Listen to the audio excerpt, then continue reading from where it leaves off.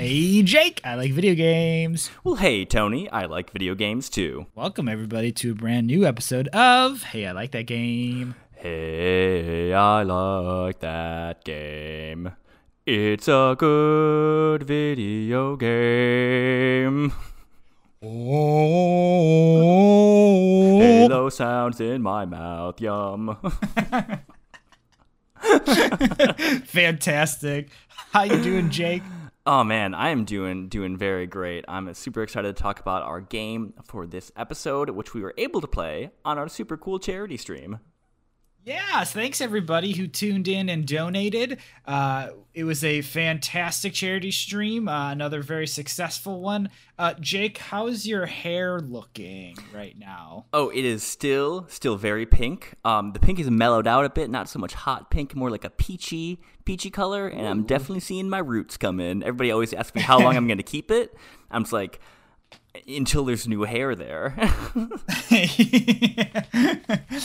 So for the folks that don't know, we just had our charity stream a couple weeks ago where we raised just about $2,700 for NAMI, the National Alliance on Mental Illness.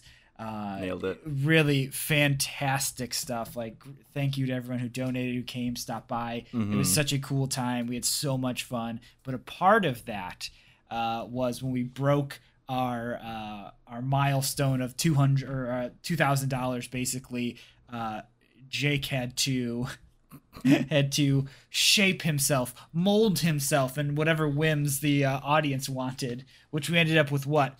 A bowl cut. A pink bowl cut with a goatee. That's yes, we did. And if you want to see pictures of that, hey, it's at like that game on Twitter. Yeah, fantastic stuff. I also got pelted with a bunch of water balloons. It was shaving cream balloons too. That was fun. Yeah, that was fun. It's a great time. So thanks again, everybody, for watching, donating, and hanging out with us during that 24-hour stream. But Jake, what have you been playing since then? Yeah. So we were able to play Halo Reach during that charity stream, and we also played some Mario Golf Super Rush. Right? I got it that time? Yeah, that's it. That's it. Which you had been playing for your Mario Golf League. I had not picked up, but I got it for the charity stream because I wanted to be a part of that. And I was looking for an excuse to buy Mario Golf. I like good arcade sports games. So I've been playing mostly just like stroke play, normal, like golf in single player mode. But then I recently started the campaign in that game. And most of that involves kind of like the speed golf or like running to your shot portion of this Mario Golf, which I gotta tell you is super not fun. Because it's basically just bad platforming. And if you're playing with a lot of people, I can see there being a good amount of kind of like Mario Party type bombastic fun. But like in the single player mode, especially when they have, I forget what the game mode is called. It's like XC or something like that, where you basically have to finish a certain number of holes and a certain number of strokes in no particular order. And you're doing that on your own, and then you have to like also maneuver around. It's really, really not compelling. It just absolutely kills the pacing of a game of golf. And like another thing it kills is a lot of the tension. I got a hole in one during a speed golf run, and it was like I hit the ball, and like you hit your shot and you want to keep running as soon as possible, like while the ball is still in the air, and I get halfway to the green, and then it just like pops up on my screen, hole in one, and man, nothing takes the wind out of your tires in a hole in one, like just completely being surprised by it. Like you want to be able to like see that ball roll in and like have fun with that, but you lose that with the speed golf. So it's tricky because I like the game. I like arcade golf. I like Mario Golf for sure, and like the campaign, like making your own golfer is just like fun. But just that portion of it is such a huge area of Mario Golf that's really not fun. Yeah, that's like super unfortunate that your first hole in one you didn't even get to watch because you were playing in a terrible game mode. Like that sucks, and like we've talked about this game quite a bit on this podcast, and like I enjoy the mechanics of this game quite a bit, but there are so many things that are just baffling about it that I don't enjoy. That just I don't know where this ends up on a game of the year list for me. You know, like I've played so much of this game and I've had so much fun doing the Mario Golf Beer League stuff, and it's like that should be high on my list, but it's really not. Like it's probably not going to be because there's a lot of glaring errors, you know, or misfires, maybe is a better way to phrase it. Yeah. I like that they're still getting new courses for it. When I picked up the game, probably, I don't know, like 6 months after release, there were, I think, 3 or 4 whole new courses on it. 3, which is cool. Like, additional. That's great that they're still doing that. And stroke play with friends is a whole lot of fun. But yeah, I admire them for wanting to do something else. Because if they just did like normal golf, I'm sure people would be like, yeah, it's fun, but where's the zest? But that's the speed golf just ain't it. No, definitely not. Then another game I've been playing, which has been pretty much unmitigated fun, is Forza Horizon 5. So this just launched. It was put onto Game Pass, and this has been the first, I think, true test of my new PC. It's running on ultra quality, if you wanted an update on that. And boy, does this game look ultra quality for sure. It's a beautiful, beautiful game, and it's really fun. So you have this like big sandbox almost that has events that you drive to, but within it there's activities as well. I spent so much time one night doing like a bunch of the speed trials where you just try to drive through this area and get like as high of maximum speed as you can when you cross the finish line. So like a lot of time just messing around with that. This game starts out so bombastically, so fun. And it feels great. It's definitely a more realistic driving sim than an arcade driver. But it has a lot of options that make it more approachable to somebody like me. Like I think I played Gran Torino 3, whichever one was on the PS2. Gran Turismo. Gran Torino, right, yeah. Gran Torino 3 with Clint Eastwood. And a car, yeah. Oh, gee. Gran Turismo, the one for the PS2, and I played maybe like 30 minutes of it. I'm like, I fucking hate this. Like, I'd rather be playing an arcade driver or a kart racer. So Horizon 5 was one, it was on Game Pass, so I thought absolutely, I got to give it a shot, and I've been having so much fun with it. It has a rewind function, so if you absolutely biff a turn, which I do often, you can just kind of roll that back, go right back into it. And it also has like this driving line where it kind of instructs you like, okay, this is where you should go, this is when you should brake, and stuff like that. And that allows you to kind of find the mechanics of it, like find how to do that driving in a safe way. I haven't yet turned those off, but I definitely have the aspiration to get good enough at it, like feel my car well enough where I can turn that off and still like feel comfortable and still be able to like have fun without that frustration aspect of it. Yeah, I always I really like that feature where it puts the driving line there. Like that's what a genius little tutorial. You know, it's really smart. It's really smart. And it doesn't make it easier. Like, it's still finicky. You still have to like nail those moves if you want to follow the line. But it just kind of tells you how to do that. So it's cool. Totally. It's really neat. And nice. What else? Oh yeah, like I've just barely glimpsed the like real like driving sim aspects of it, but the way you can customize and tune your car is absolutely bonkers. Like you can change tire pressure on individual wheels and stuff like that. It's so precise, and like the fact that that you start the game off being airdropped to drive down a volcano, but like you can also still like adjust how much you want like your fourth piston to like fire in your engine. Like that's cool stuff. Forza Horizon 5 has been really fun, and I want to keep playing it. It's really it's fun to be able to drive around in that sandbox and feel cool doing stuff. Hell yeah, that's awesome, man. But what about you, Tony? What have you been playing these days? So just a couple of things. The thing that's really like grabbed me, that I've been really enjoying it. It's called Into the Breach by Subset Games. They're the folks that made FTL, which we covered long time ago on this podcast. Excellent video game. One of my favorite indies. But so Into the Breach, it basically feels like it's like a super condensed strategy game. Like almost more condensed than like Advance Wars is, but kind of somewhat in the same vein. There are 4 different islands that have all these different types of missions that pop up there. Each one of those missions gains you some sort of currency, whether it's like an upgrade point, energy that goes to like your overall like life bar, basically. If all your energy is depleted, your run is over. You lose energy by buildings being destroyed during combat. And like speaking of combat, it takes place on this like grid, this giant square grid. I don't know what it's maybe like 20 by 20 spaces. Maybe more, maybe less, but like maybe about that 20 by 20. It's always like kind of randomly generated, but maybe there's like similar things that constantly pop up with that generation. But basically, you play as a 3-unit army against these giant bugs that are trying to destroy cities, and you pilot these different units. They're all basically mechs. You know, there's like fighter jets. There's like big Gundam-looking mechs. There's like more standard military affair, just like tanks and warships and stuff.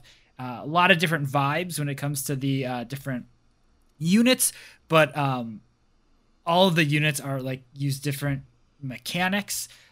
Some of them are about pushing enemies away from destroying buildings. Some of them are about like doing damage.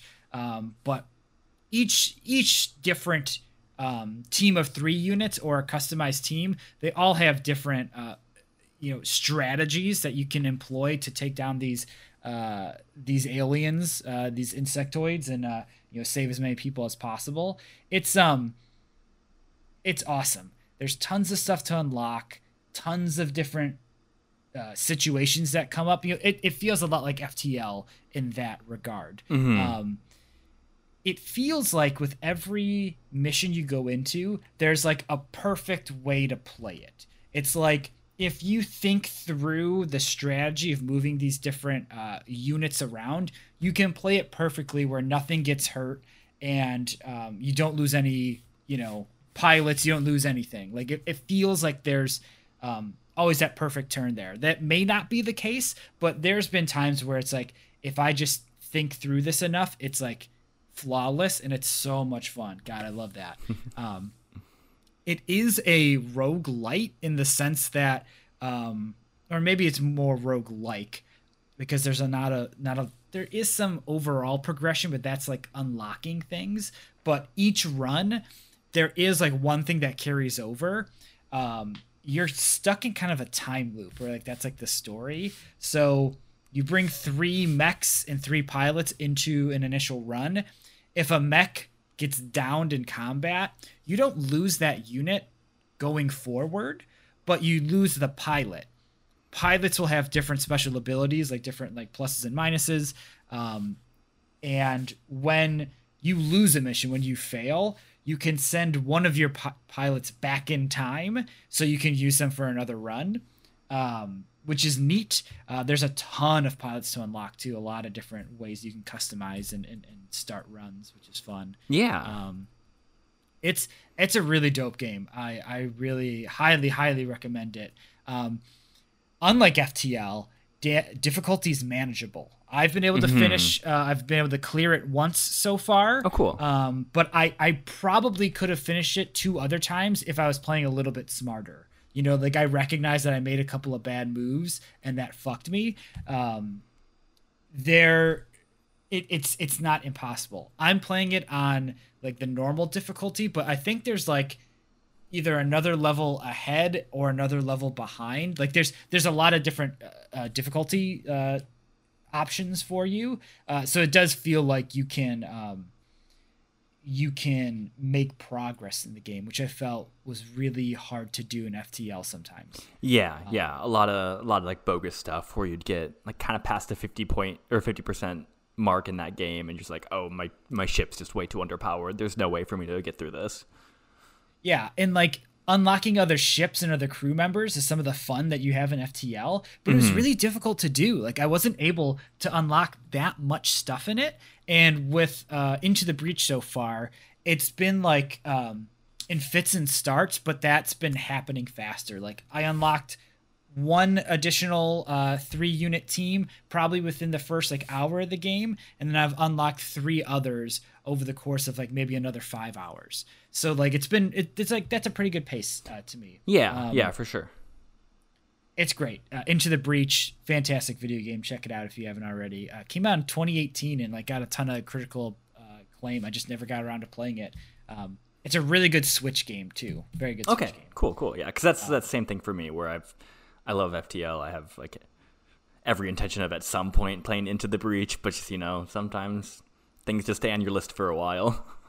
Yeah, exactly. This is very similar thing. I got my COVID booster shot and I was feeling kind of shitty. So I was like, I'm going to be in bed for a couple of hours where maybe I won't be able to sleep, but I need to rest. So I used that an excuse to buy Into the Breach. Awesome idea.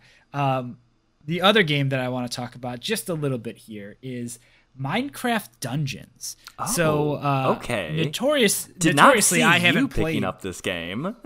Exactly, Jake. Like notoriously, I have like played very, very little Minecraft and like kind of have not dug into that at all. But talking with friend of the show and future guest here, Nate, we were chatting about games to play together on Game Pass, and Minecraft Dungeons came up. And I was like, sure, that sounds like a fun little co-op experience. It's neat. It's a very neat game. It's like Diablo Jr. That's how I would like categorize it. Mm-hmm. The actual gameplay is really fun. Like the moment-to-moment combat is fun. And like the loot grind and that specking out that you have to spend a lot of time on in Diablo, that is all minimal. But the same sort of loop of go into a dungeon, like clear out all these enemies, get some gear, rinse and repeat, that is still intact. But it's a very simplistic shell, both combat-wise and visually. It has the Minecraft motif, and it's really good. Like I've been having a lot of fun with it. I thought I was going to play a lot more of it until Halo Infinite stealth dropped out of nowhere. And we'll talk more about that once we get into our episode game. Mm-hmm. But yeah, I really want to get back to Minecraft Dungeons in the future. So like the thing with the Minecraft Dungeon that I heard, so it's like, I'm not sure if it's every time you pick up a new weapon or every time you die, you basically kind of get your build reset for you, right? So you... kind of like I haven't ran into that too much yet where like I'm losing anything. But like, yeah, I don't know anything about like a resetting of your build. You keep all your stuff. You have, at least as far as I know, you have only a certain amount of spaces to like carry gear. And maybe I haven't unlocked a chest yet where I can put stuff away and like augment my builds. But like right now I'm at the point where it's like I keep maybe 2 or 3 weapons with me in case I want to change, but for the most part, like I have one good build. And like they do a cool thing where your character level gives you a certain amount of like points that you can put into your weapons to make them more powerful. Each weapon has either 2 or 3 different aspects on them that do different things, and then you put points into those aspects to power up those abilities.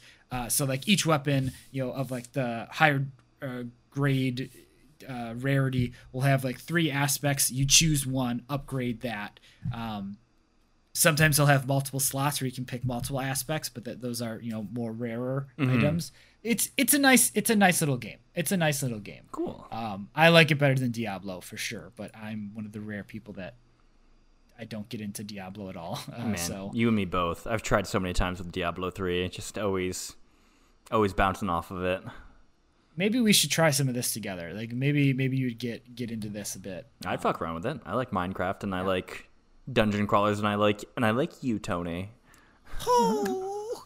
So I think that does it for the top of the show here. When we come back, we will be talking about our episode game, Halo Reach.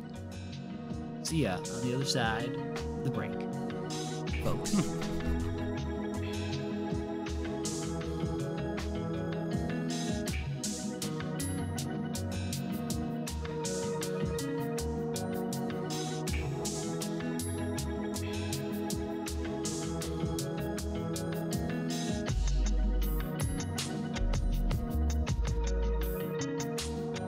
And we're back. Hey, I like that game. Jake, today is a day for celebration. Not only did we have a very successful 24-hour charity stream this month, but it's also Xbox's 20th anniversary. So the best way I think we can celebrate this like amazing milestone in gaming is to talk about Xbox's most legendary franchise, Halo, and my favorite installment in the series, Halo Reach. Helping Jake and I celebrate today are two, awesome human beings, past and present friend of the show, Nate, and new friend of the show, Fantasia. What's up, fam? Hello. Hello. Hi, guys. Thanks for joining us. Now, when I thought of this idea to do Halo, you two were like the first people that came to mind. I knew I wanted to do like a 4-player co-op thing because that's the best way to play Halo, right? And you two are like the biggest fans that I know of. No lie. And you both have had the distinction of working on Halo Infinite, which congrats, by the way. Launch just happened this past couple days ago, so congrats. Thank you. Thank you. You guys are both like massive Halo fans. Can you tell us a little bit about like your Halo fandom? Yeah, I've been plugging away at the series since it first came out back in 2001. Kind of crazy to think it's been 20 years, but Halo is one of those games where I never thought a console could do a shooter as well as PC. So I was playing all those games like Unreal and Doom and Quake, and when it came to the console, you had GoldenEye, which was pretty cool for the time, but that was kind of it. And then Halo debuted. I was like, oh, okay, so consoles can do a real serious, meaty first-person shooter and a really good multiplayer as well. And then with Halo 2, Live came out, and that just took it to the stratosphere for me, where you could just hang out on your couch, play against all these other people across the world, play with your friends, do capture the flag, big team battle, and just been hooked on it ever since. Gotcha. Fantasia, what about you? Mine's a little interesting in that I didn't have an Xbox until the 360 came out. So I missed all of the Halo, like original Halo, and when I was growing up, my dad and I actually just played on our PlayStation 2, so I've been playing Medal of Honor and Call of Duty for a really long time. But when I did get the 360, I was like, I had watched my friends play Halo a lot growing up.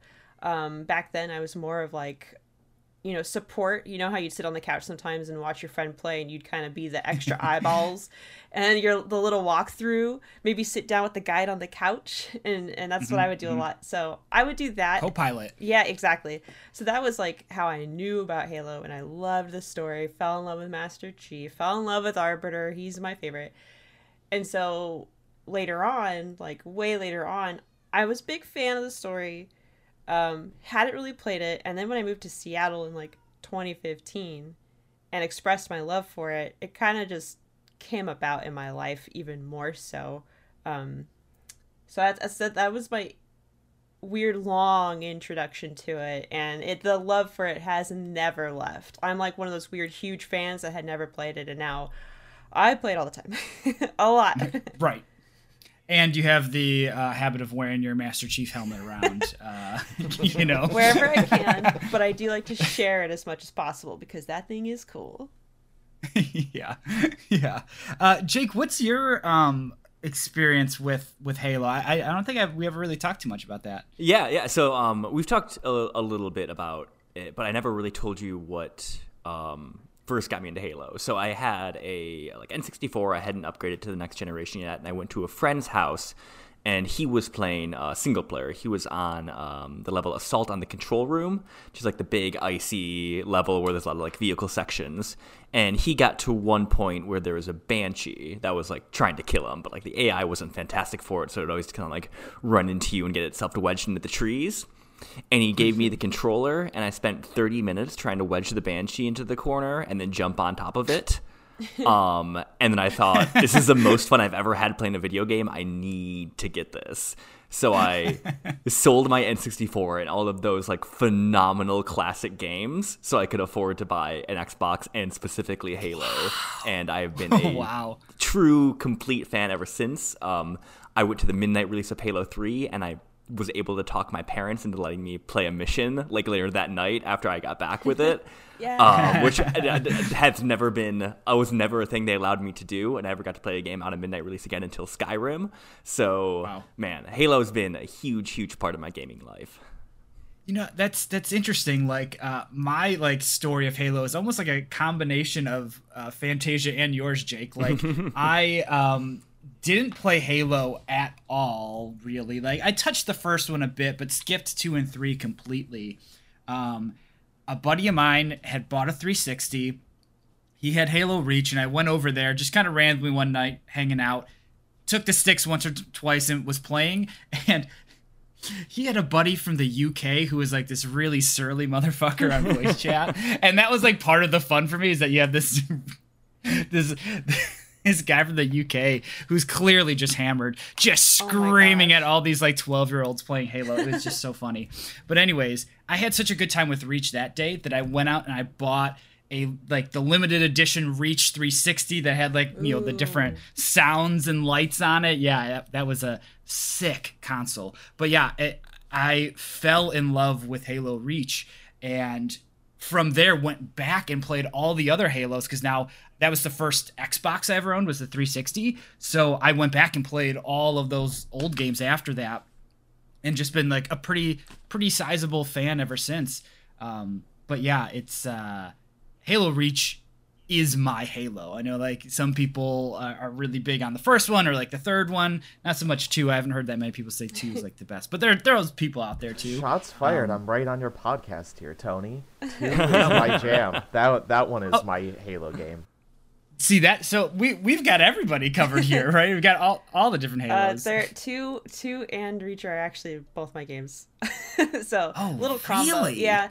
I just I mean, I'm not going to go on about him, but that introduction of Arbiter and his story and just seeing the other perspective was, you know, just a little sigh on that one. And then Reach is like same thing though. It's that storytelling and that perspective that is much needed. I love it. Yeah, and that's a good transition into the game that we're talking about, Halo Reach. This game is like the Rogue One of Halo. Like, you kind of know what the ending is going to be before the start of it. So you have this finite amount of time that you're going to be spending with the characters. And I think that is done extremely well through the narrative of the game. It really makes you grow a little bit attached to each one of these Spartans, because previously to this, you know, it was Master Chief and there were some side characters and stuff, but Master Chief and like Cortana are like your characters, and then I guess the Arbiter as well. Mm-hmm. This one adds a bunch more Spartans to the mix that all have their own personalities. Noble team. We have Carter, Emil, George, June, and Kat. Mm-hmm. Is that right? Mm-hmm. They're all pretty great. And newbie Noble 6, who's all mysterious. Oh, yes. That's us, right? Yeah, as the us. player character. All 4 of us are Noble 6. Yes. 4 of us make 6. Yeah. I love all the individual Noble team members for the most part. You know, they all have great personalities and they killer design. I mean, Emil is so cool to me. Such a cool looking dude. He's a little crazy. He's got all his knives. Obviously, he's clearly scratched his own like visor to make it look like that skull, which is insane. And like, and it was cool because he's, you know, close combat and stuff, and you can look at him and know that. Yeah, exactly. And then same thing with George. Like, he's like a bigger frame guy, and by looking at him, it's like, oh yeah, he's the heavy. And of course, he walks around with a giant like chain gun or whatever.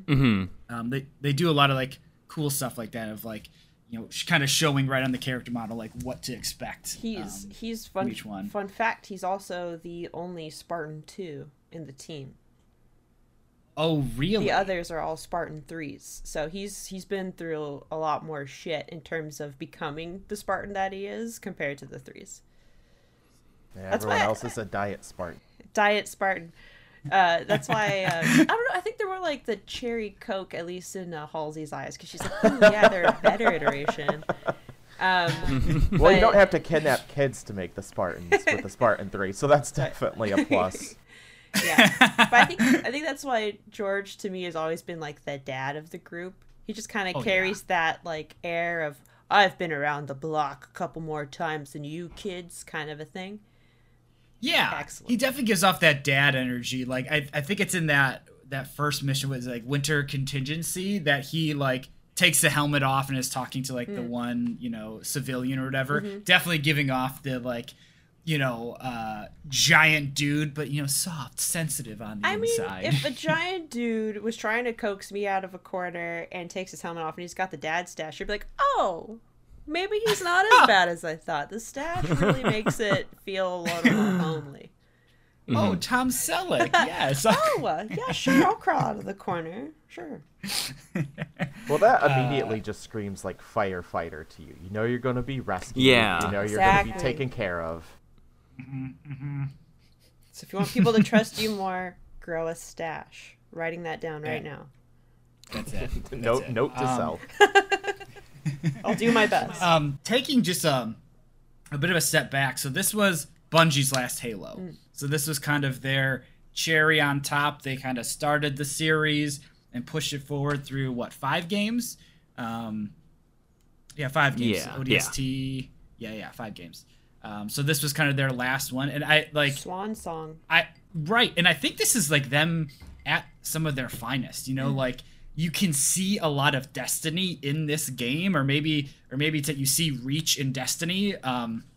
But like I've enjoyed Destiny, but like I like how contained this game is. Like the story is a nice contained story. It's a good strong narrative. Like all the weapons are really good. Like the gameplay loop is real solid. Like I think this is just such a good, solid piece of work. Because after this, they move on to Destiny, which is, you know, games as a service. That whole model is hit or miss. You know, it's constantly changing and evolving. This is something that is just kind of locked in place and just it's just a gem, absolute gem. Totally agree. Yeah. I had talked to a couple friends to get their opinions on Reach because it's just such a good game. And you kind of want to know how everybody else sees it. And a couple kind of said the same thing where, like, back when it was coming out, back when Bungie knew this was going to be their last Halo game, they seem to have the same consensus that they feel Bungie knew it was going to be the last one, so they did whatever they wanted. And we got that. And it's like, whoa, I wish we could have more of that. But it's really interesting to hear that fans during the time when it was announced like knew that this was Bungie putting their all into it as the last hurrah. Yeah. Yeah, and Bungie does, you know, when I think of Bungie as a developer, I think of like 2 things specifically.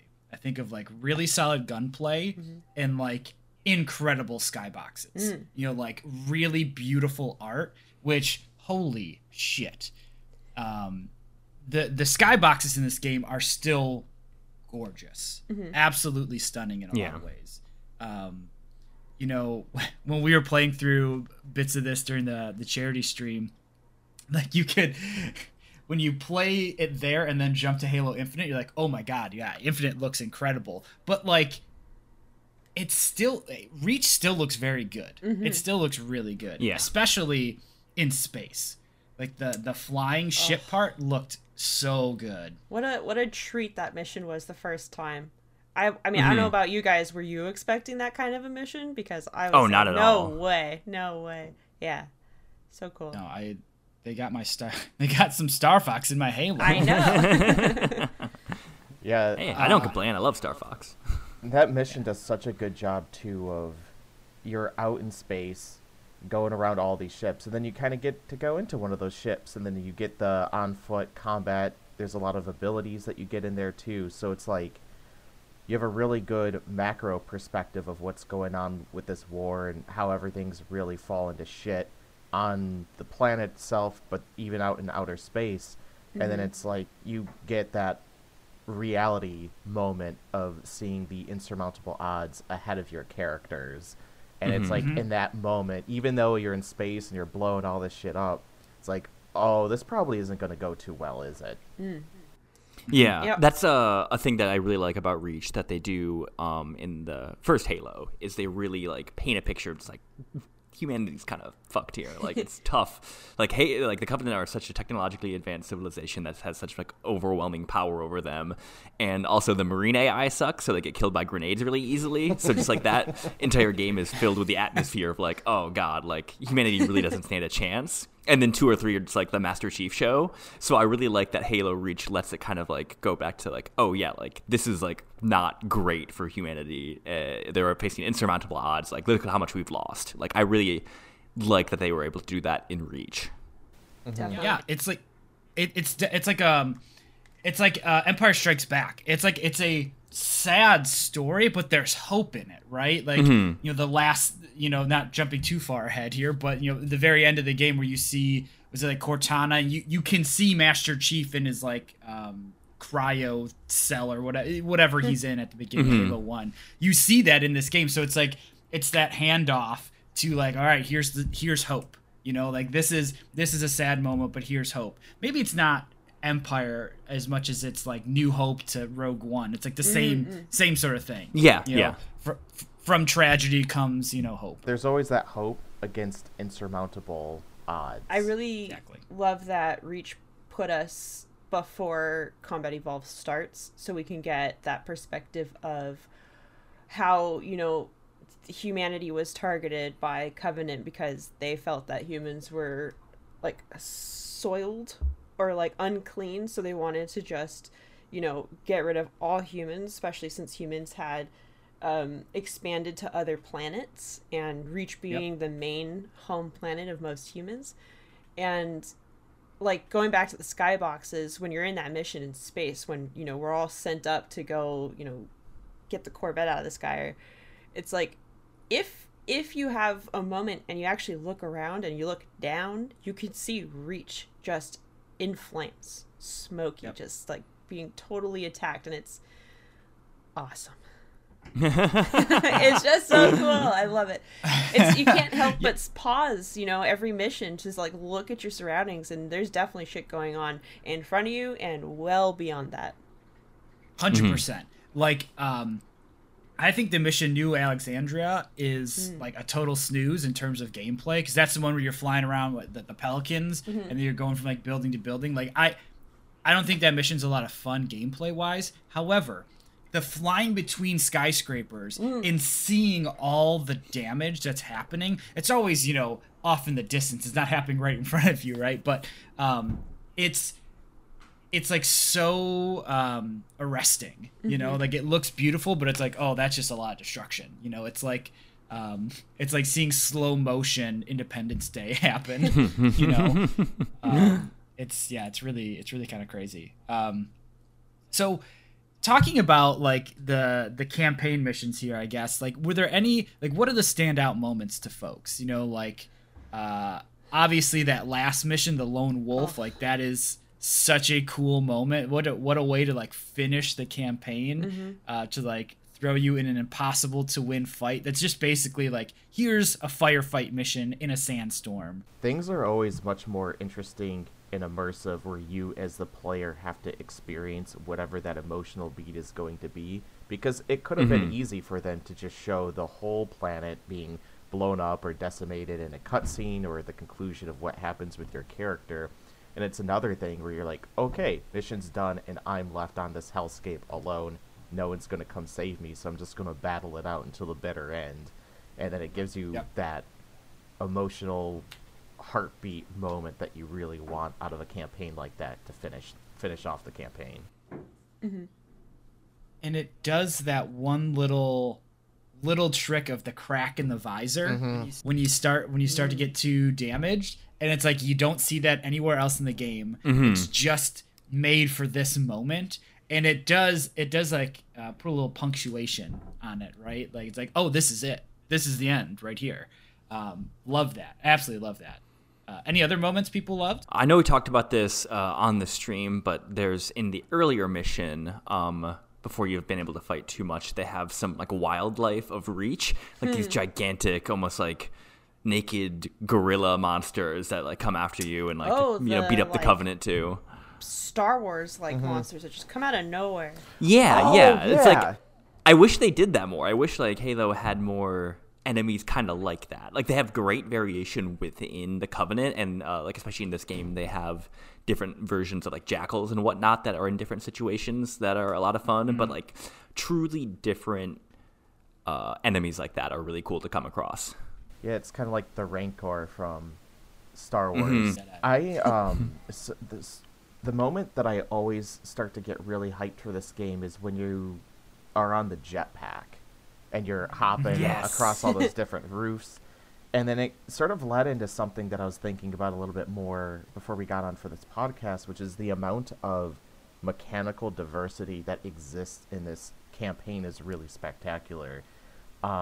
There's a lot of games where you kind of mentioned Destiny, and you do get upgrades and skill paths and stuff, but I really like how in a Reach, different levels and even some specific moments within those levels highlight one specific element from that sandbox, and you get more time to enjoy what that element is, like the jetpack, and then it kind of builds up your confidence and knowledge too, so that once you leave the campaign experience and you go into multiplayer, none of those things are going to be unfamiliar. You're like, oh yeah, the jetpack from that level Exodus, that was really cool, I know how to use this, and you don't feel like you're at a knowledge disadvantage against some of the other people that might be in multiplayer, because you've got a really compelling moment in the campaign that highlights that for you.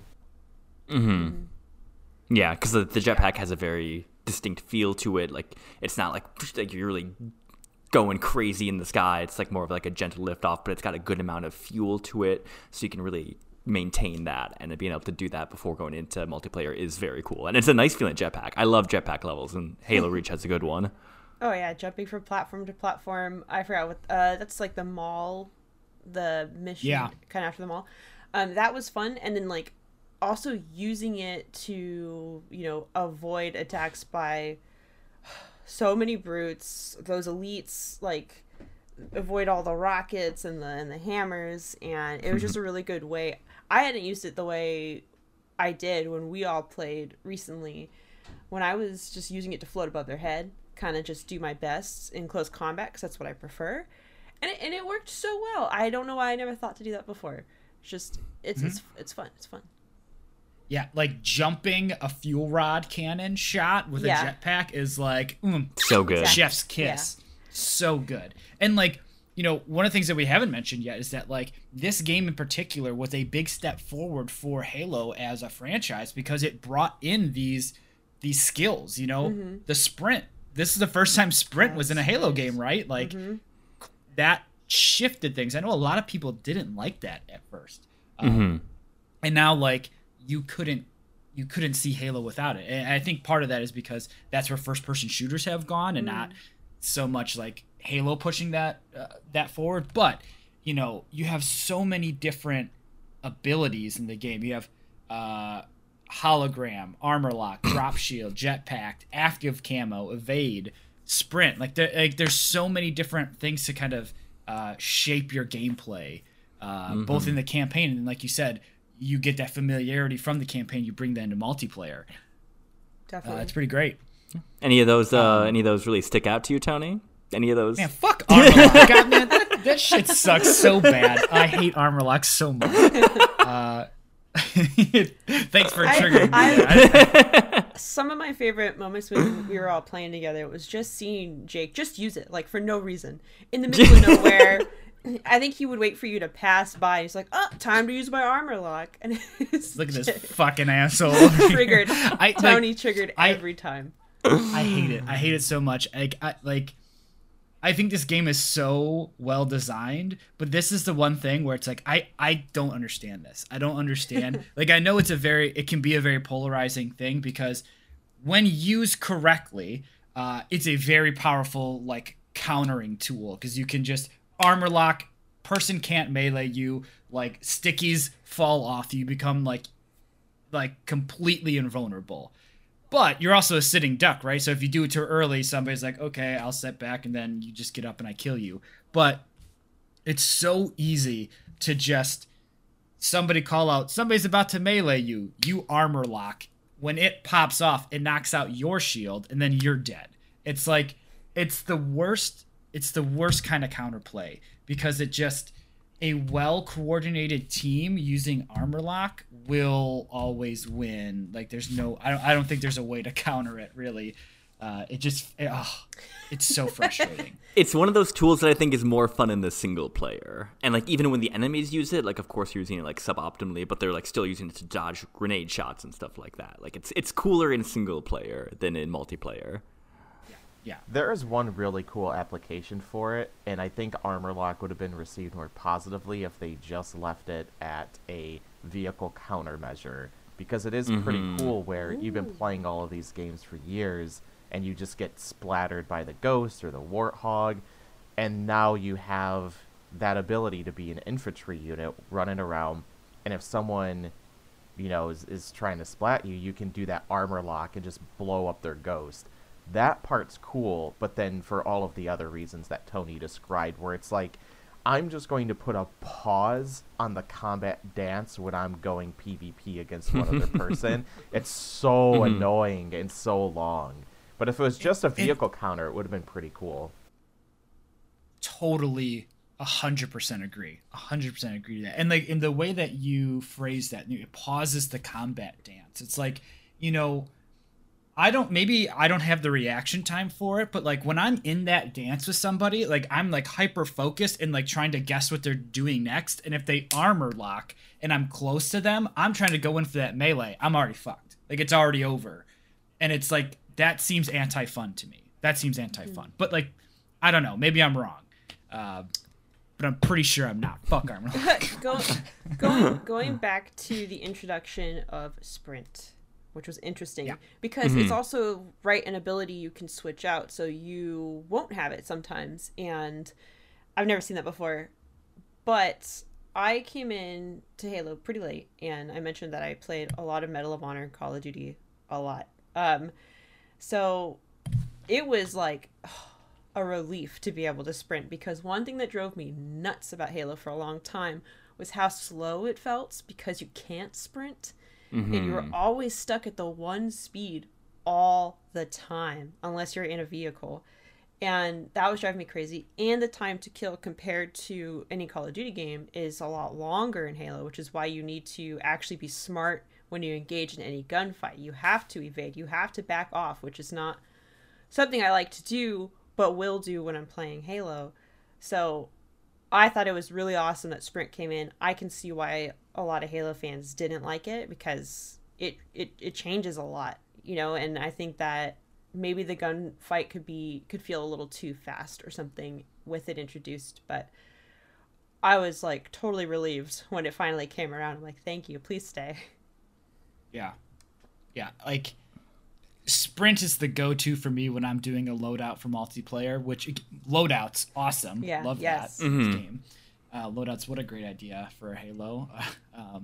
But Sprint was always my go-to, but like, I wish Evade would come up more, because like, I really like Evade, and maybe I'm looking at it with rose-tinted glasses, because the Evade that's in Infinite is like really solid, and maybe I seem to remember in Reach it felt a little too slippery, like it would go too far and you wouldn't stop the way I wanted it to, whereas like that same Evade dash in Infinite is like so much more tight and controlled, and I love it so much.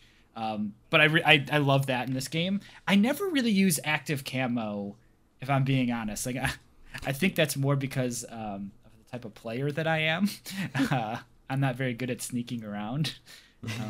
Yeah, the Vade was funny because I didn't realize that was part of Reach and had to go back and look at some YouTube videos and stuff like that to remind myself. But Evade and Reach is like a dodge roll in a Dark Souls game. And then in Halo 5, they brought in the Thrust, which is what you have in Infinite if you pick that up on the map. And that's pretty fun because it gives you an element both of escapability, but then also you can use that thrust offensively. Like if you have the sword, you can close the distance someone that really catches them off guard, and then you just shank them. And it's like that was the part of Evade that I think they probably didn't have refined enough in Reach. And like you said, this is the first time that they put abilities in a Halo game, so not everything's going to be going great immediately from the first for the first go at it.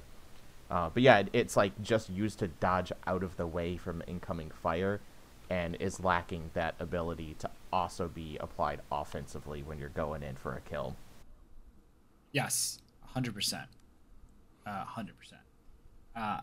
I think hologram and drop shield are also like super cool. I love use them that hologram. much. I use hologram all the time. That's in my loadout. Yeah, I think you were the only one I saw using it. Unless Because I'm a used it once, noob, but because yeah. I'm terrible at this game, and I just love doing. I love dropping out the hologram, and then like you get that like basically one battle rifle burst head start on your opponent if they fall for it. Which is like huge, right? Because it's what it's like 3 or 4 blasts to the head with the DMR to take somebody down, I think.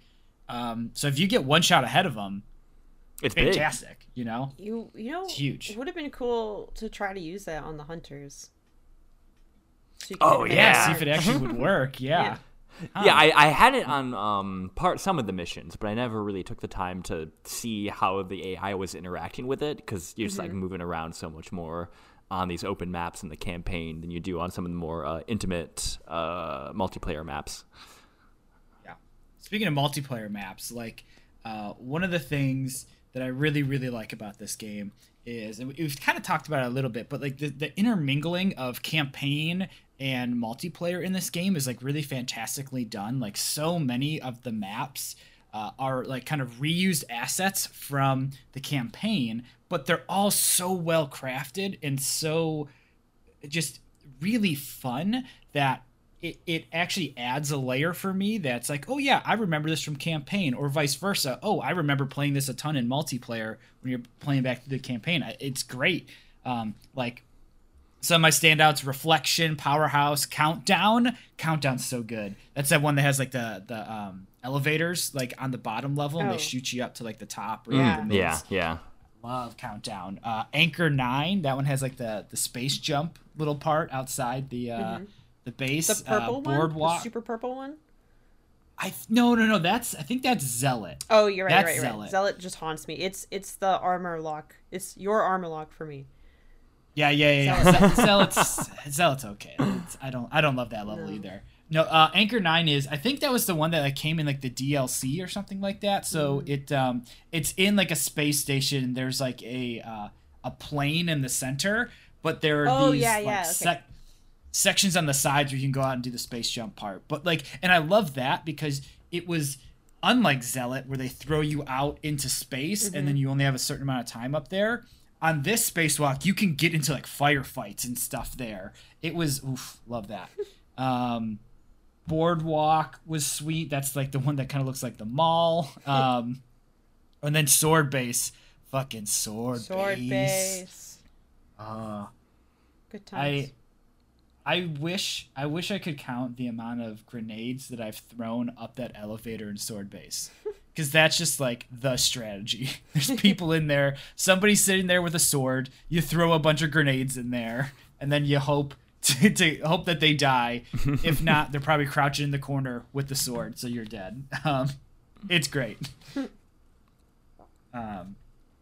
Did anybody fuck with Forge too much, like creating their own maps and stuff? That was never anything I got into, but did anybody else get into that? Also did back in the not day? get into it. I used to do that back in the day. I was never clever enough to make my own maps, but I would go into Forge with friends, and just like screw around with the sandbox. So like you're playing multiplayer and you only get a weapon infrequently, and then when you pick it up, you're like, I shouldn't have the sniper rifle because I'm garbage with it.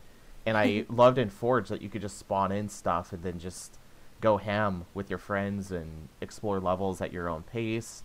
Or what one of my buddies and I would do is like infinite rockets, of course, because that's what everyone does in Forge. But then have opposing sides of the same map, where you're trying to like build up your little base for yourself while firing rockets at your friend. And just like, I don't know, it was just like an early weird version of Fortnite or something, I guess. That's what my friends and I were doing with Forge. But it was Halo, so it was, it was great. Yeah. I messed around with it in 3 with my friends until we discovered that you could have the power coils like spawn in the air and then fall down and rain fire. And then once we learned how to do that, it's like, well, we beat Forge. Like, we don't have to play this anymore. Like, we can just like do this on missions, and then that's it. That makes everything so much more fun. That's awesome. The thing that we haven't really talked about is Firefight. I believe Firefight, this was the game that introduced Firefight, I'm pretty sure. Was it this or ODST? Yeah, ODST. Oh, that's right. I always forget about ODST. Oh, never sad. forget. That game is really cool. It's actually the only one I haven't played too.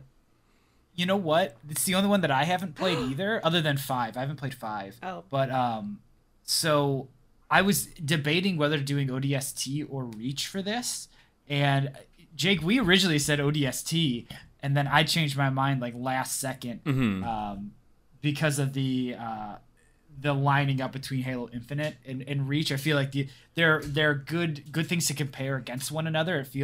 They feel similar in a lot of ways.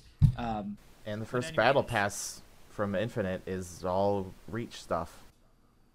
Yeah, it's not to digress too much, but man, I loved that multiplayer like unlocking of armor was like meaningful in Reach. Like when I got Emil's helmet, like when I saw that as a thing that I could unlock, I worked my ass off to get it.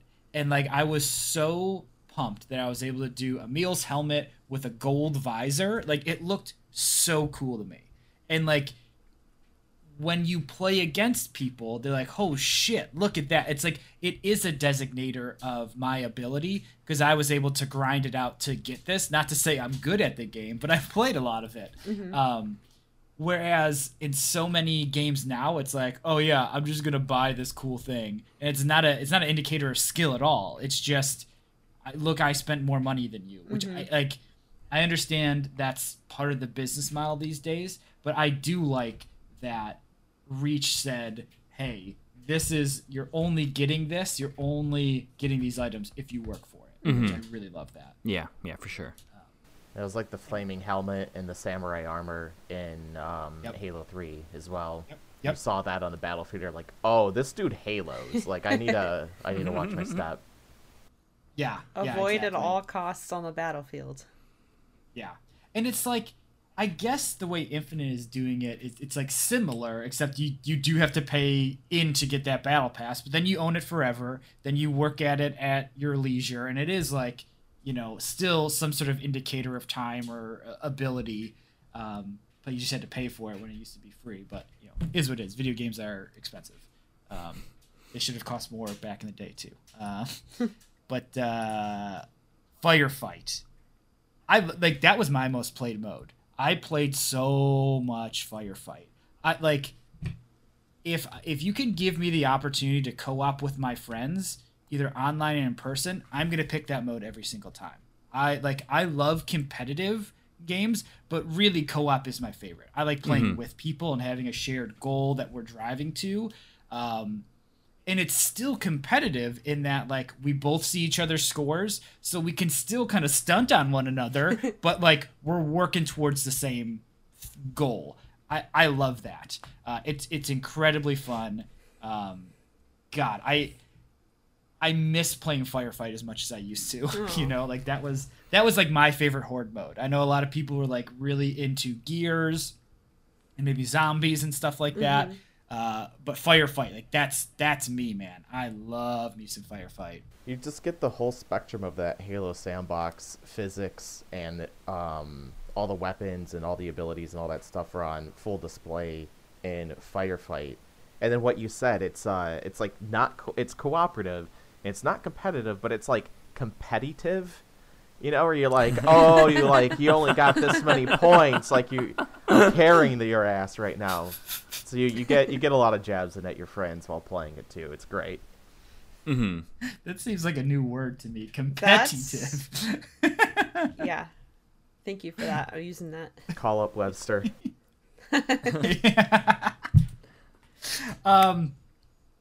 Did anybody have like a favorite weapon in this game? Like there's a ton of weapons here. I can read them off if people want. We've got plasma pistol, obviously, assault rifle, grenade launcher, pistol, needler rifle, hands down favorite weapon. It's so good.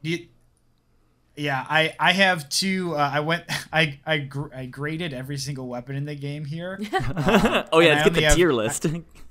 Yeah. So it goes from shit to God. Hit us with your tier list here. Is plasma pistol at the very bottom? No, plasma pistol's pretty good because it's a utility weapon. You can use it on vehicles. It pops shields for you. Plasma pistol's okay. Assault rifle, shit.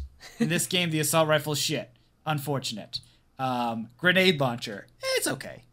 That's shit tier for me. Grenade launcher is total shit tier for me because I'm bad with it. Yeah, I have a fun fact about that one. There was a grenade launcher that was in Call of Duty that they used to call like the noob tube, and so when they were working on the grenade launcher for Reach, they're calling it the Pro Pipe. Wow. Yeah. Yep. Like that just gives a whole new layer of context for lame. Yeah. Are you just happy to see me? And now suddenly this went to a completely different rating of a game.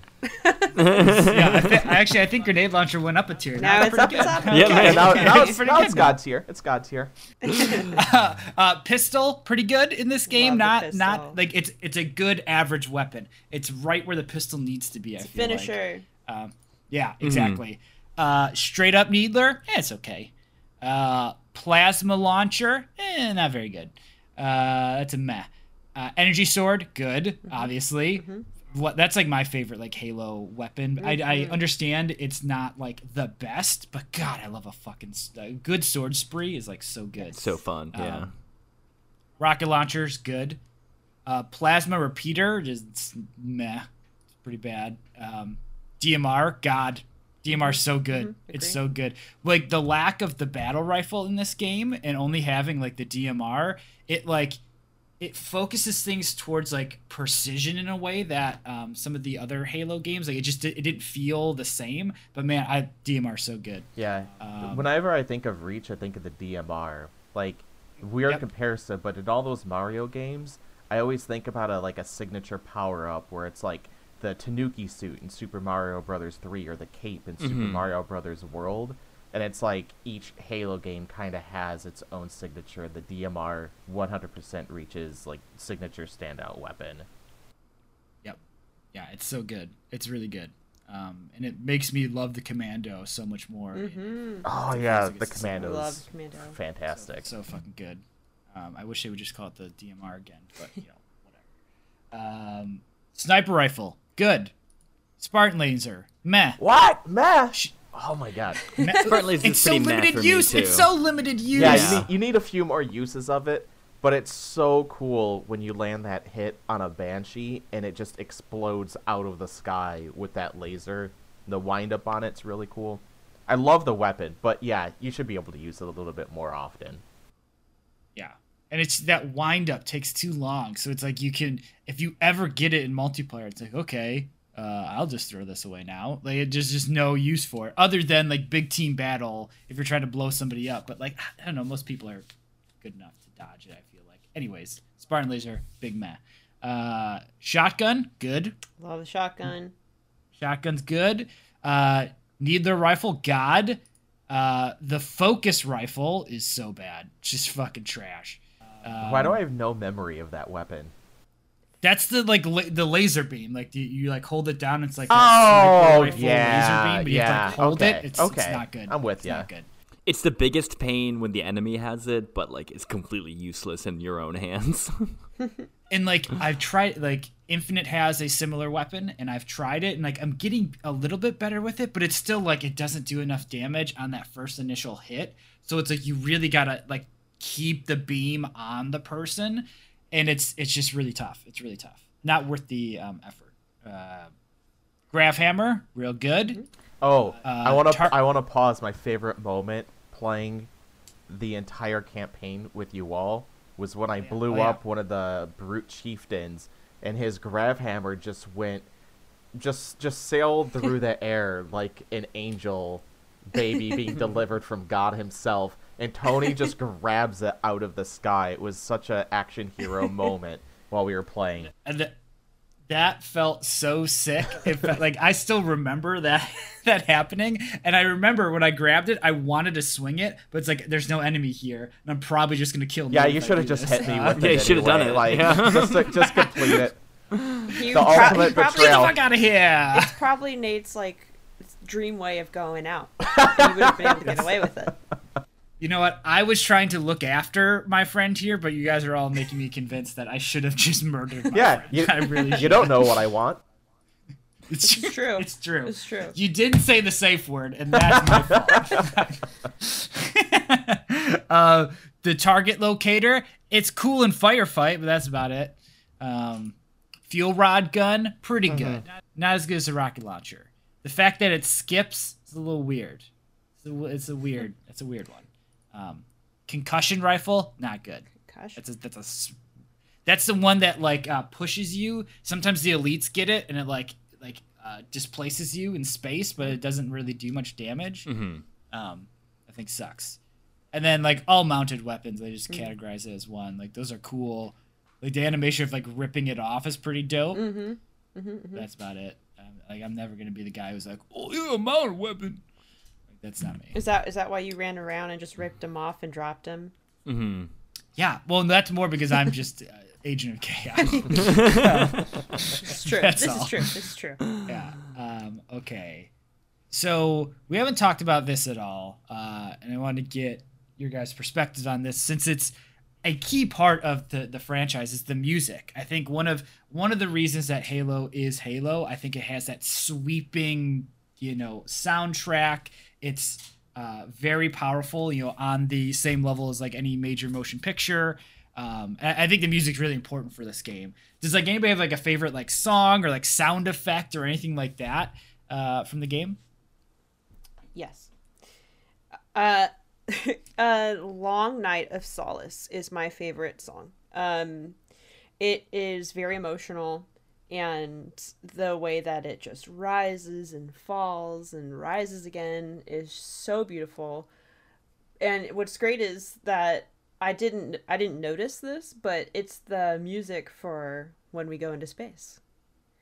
Oh. And we're dogfighting essentially, which is not the song that I pictured for that moment. And I rewatched gameplay to double check, and it's there, but it's so good. And then my second favorite is actually I think it's called Nightfall. It's for the sniper mission. I just like it because it's spooky, scary. It is creepy. Yeah. Oh yeah, Halo does spooky, scary music very well. Right?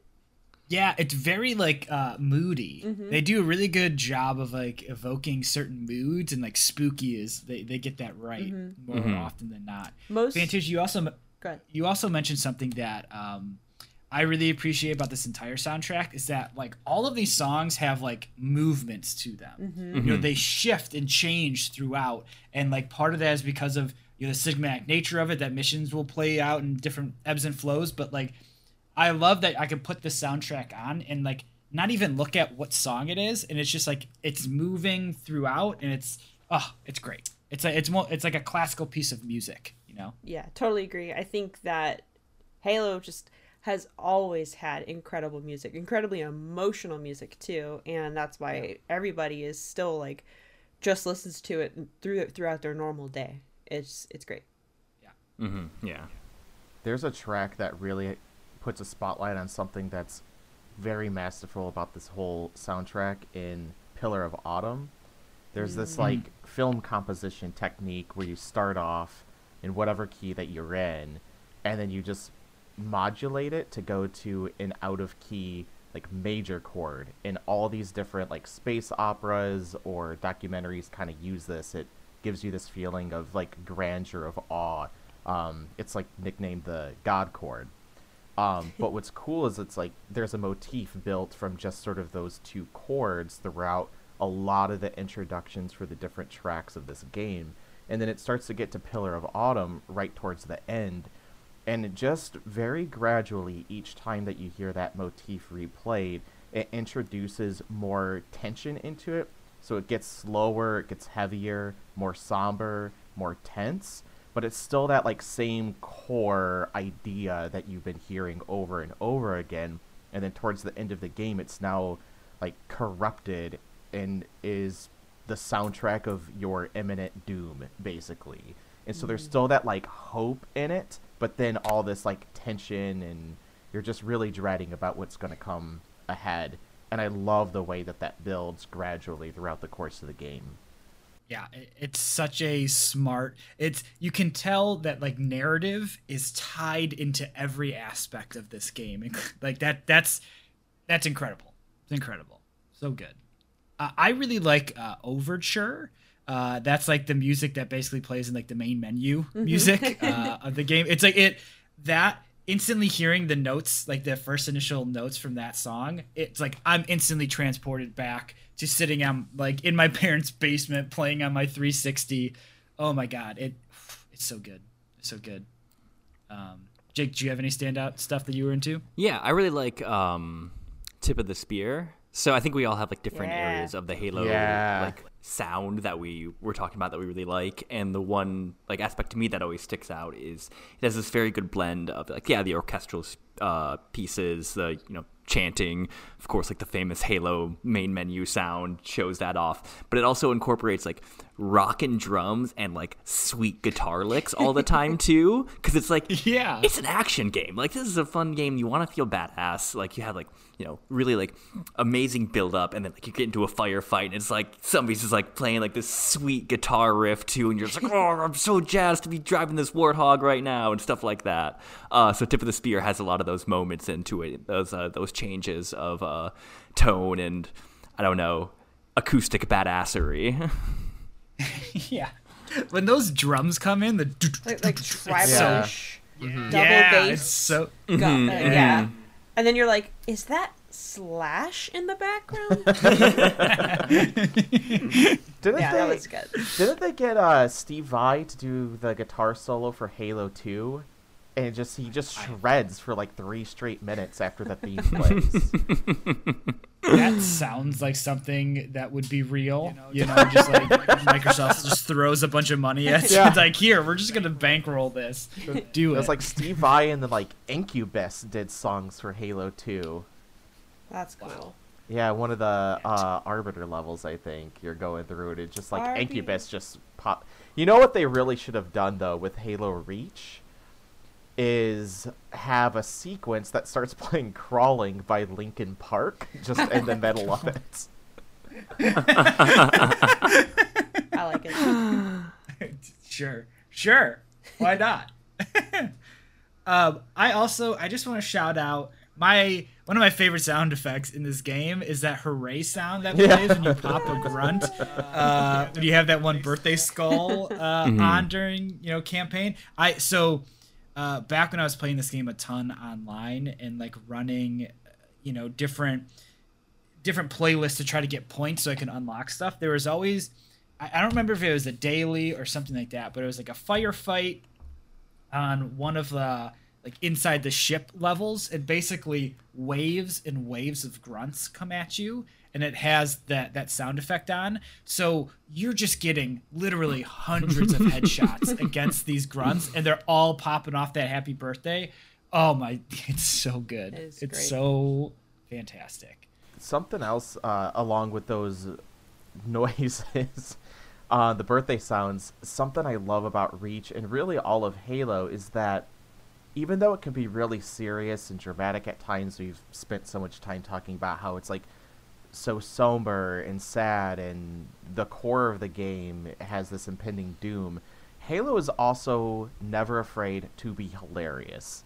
And it's like whether the skulls or you're all riding on a warthog together and you get hit by that rocket in the right way, and the person that's on the turret is just losing all faith in your piloting skills. You're like, no, we got it. It's going to roll. We're going to land on all fours. It's going to be great. And I've never played a first-person shooter where I laugh as much as I do when I'm playing Halo, and particularly with friends. And that just warms my soul every time I go through one of these campaigns with fine people like you. Aww. You know, Tony, he does this. He was shitting on something that I like earlier, and as he's known to do. This is what I do. The level where we're all piloting between skyscrapers. Look, I love that playing with you guys because we were not doing so great, and we decided, hey, let's split up. Let's each get. What was this? Wasps? No, we weren't in Wasps. We were in Pelicans, right? Pelicans. Thank you. And there was a point where we were like grouped up, and like two would die, and then like you would continue to spawn in the air and just like fall to your death repeatedly, and then the other pair would die while the other pair just got into their Pelican, and it was this really funny loop of us not doing so great and being confused and dicking around, and that made me love that level. Playing with you guys. You know, moments like that are more fun than they are frustrating. I think like what we had all been dying way too much, and we're finally on that weird landing pad in the middle of all those skyscrapers, and we're like, oh, thank God, finally an aircraft vehicle we can take, and we all run towards it, and then it just disappears. Despawns once it hits the ground. I guess I'll just live on top of the skyscraper forever now. That was funny. We're like, what the hell? Where'd it go? Yeah. It was a pleasure playing this game with you guys. It was super duper fun. Appreciate you guys, getting wrangled into this and agreeing to it. Anytime. Yeah, absolutely. As long as it's not a fighting game, Tony. Ooh, someday, Fantasia. Someday.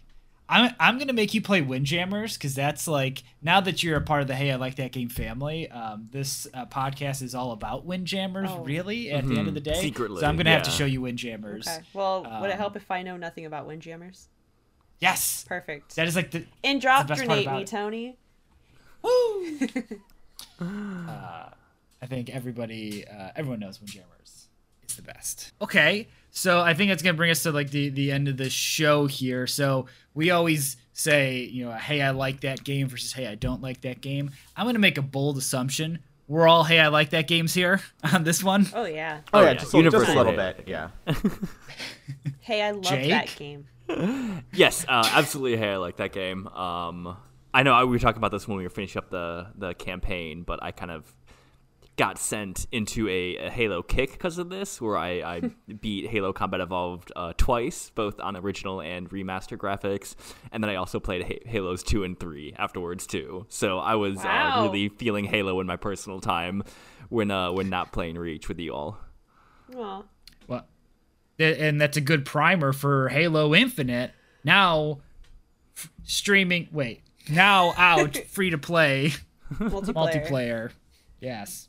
On Steam cool. and Xbox, and it's cross-platform, so play with your friends. It's really fun. Yes, it's very fun. Very, very absolutely fun. Very fun. It's a great time for Halo right now. It feels like a return to form in a way that is really awesome. Like, Reach was the last time, and obviously, hey, I like that game. Reach is my favorite Halo, and like I feel like that was the last time Halo was truly great. Like, Halo 4 is interesting in a lot of ways, and I haven't played Halo 5, but like I hear it's not great, or it kind of lost its way a little bit. But it really feels like this is the Halo that like I expected, that I wanted, that I didn't know I was missing. So it's been really nice to jump into that and play this excellent game. So hell Hell yeah. Hey, I like that games all around for Halo Reach. Yeah. Nate, Fantasia, thank you so much for joining us on the show. Do you either have plugs? You guys got plugs for anything? I mean, you could find me anywhere with my username Fantasia. It's with a PH and 3 N's. So feel free to follow wherever you find me. I don't really have anything to plug other than, go try out Halo Infinite. Particularly if you were someone like Tony, that were like a lapsed Halo player. Definitely download it and give it a whirl, because it definitely feels like a good mix of some of the new ideas that needed to be preserved from what was going on with Halo 5, but then pays a lot of homage to the legacy of Halo as well. And I mean, granted, I'm going to be a little biased here, right? But the multiplayer, for sure, the core of that game feels like a modernization of all the different components that made Halo really fun to play with friends. And so, definitely find me. I have a gamer tag out there that looks like a ridiculous string of letters and numbers. It's like, I see you hating Nate. So you could add me, play some Halo with me. That'd be cool. Yeah. Also, want to mention, though, like, in addition to what Nate said, and Tony, kind of what you're touching on is, obviously, Halo fans, new and old, like, never really stopped loving it. And there's been this long break between games, and I'm loving this resurgence of joy and excitement for Infinite coming out. And with multiplayer coming out early, it's been really beautiful to see how many people are playing, and especially all like the veteran players, even the veterans that hadn't played in a while, getting on with their friends and just going for it. Like, I've seen so many of my friends on my list on Xbox just are always playing, and I love that. So I'm just really excited to see, when campaign comes out and the excitement that everyone's going to have for that and what everybody thinks. It's going to be awesome. Yeah. Yeah. Honestly, a bit of a tangent, but Xbox Studios, again, a little biased here, but Xbox Studios has been doing an incredible job the last couple of months. Age 4 comes out with some very good review scores. Mm-hmm. Forza, holy shit, that's Horizon 5, right? Yep.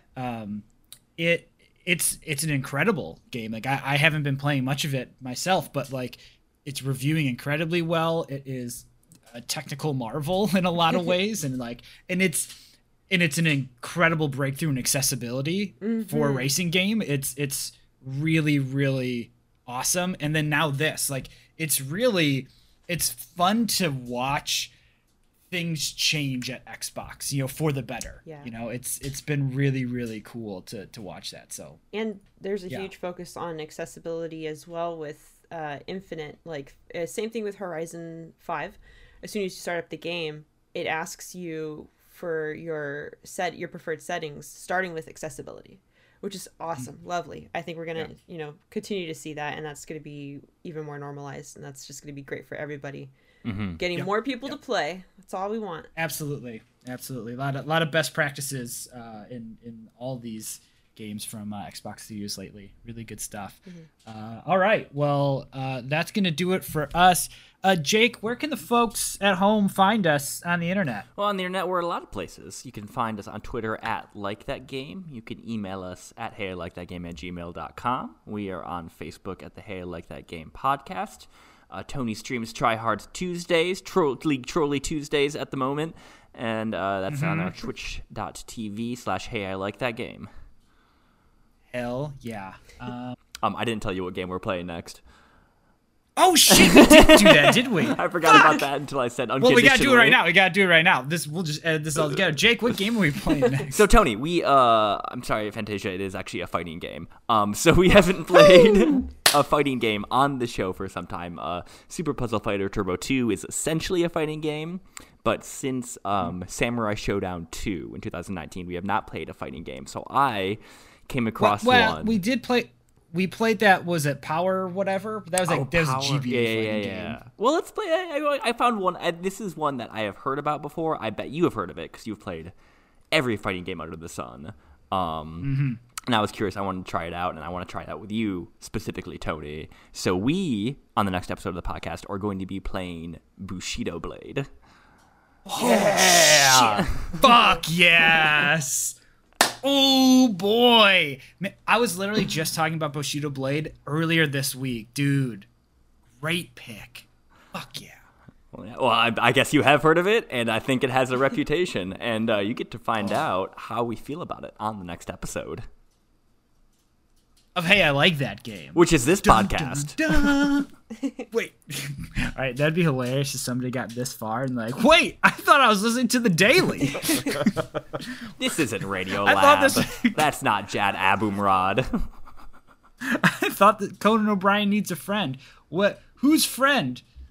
We're Conan and O'Brien's friends. Yeah, he just hasn't talked for this entire episode of the podcast yet. He's actually producing. It's really fucking weird.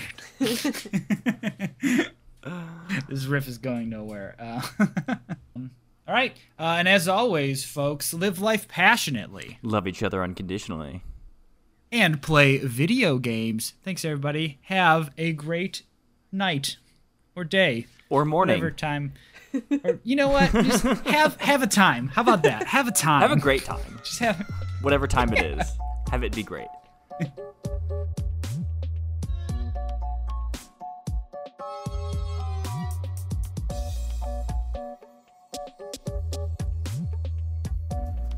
Thanks for listening to the podcast.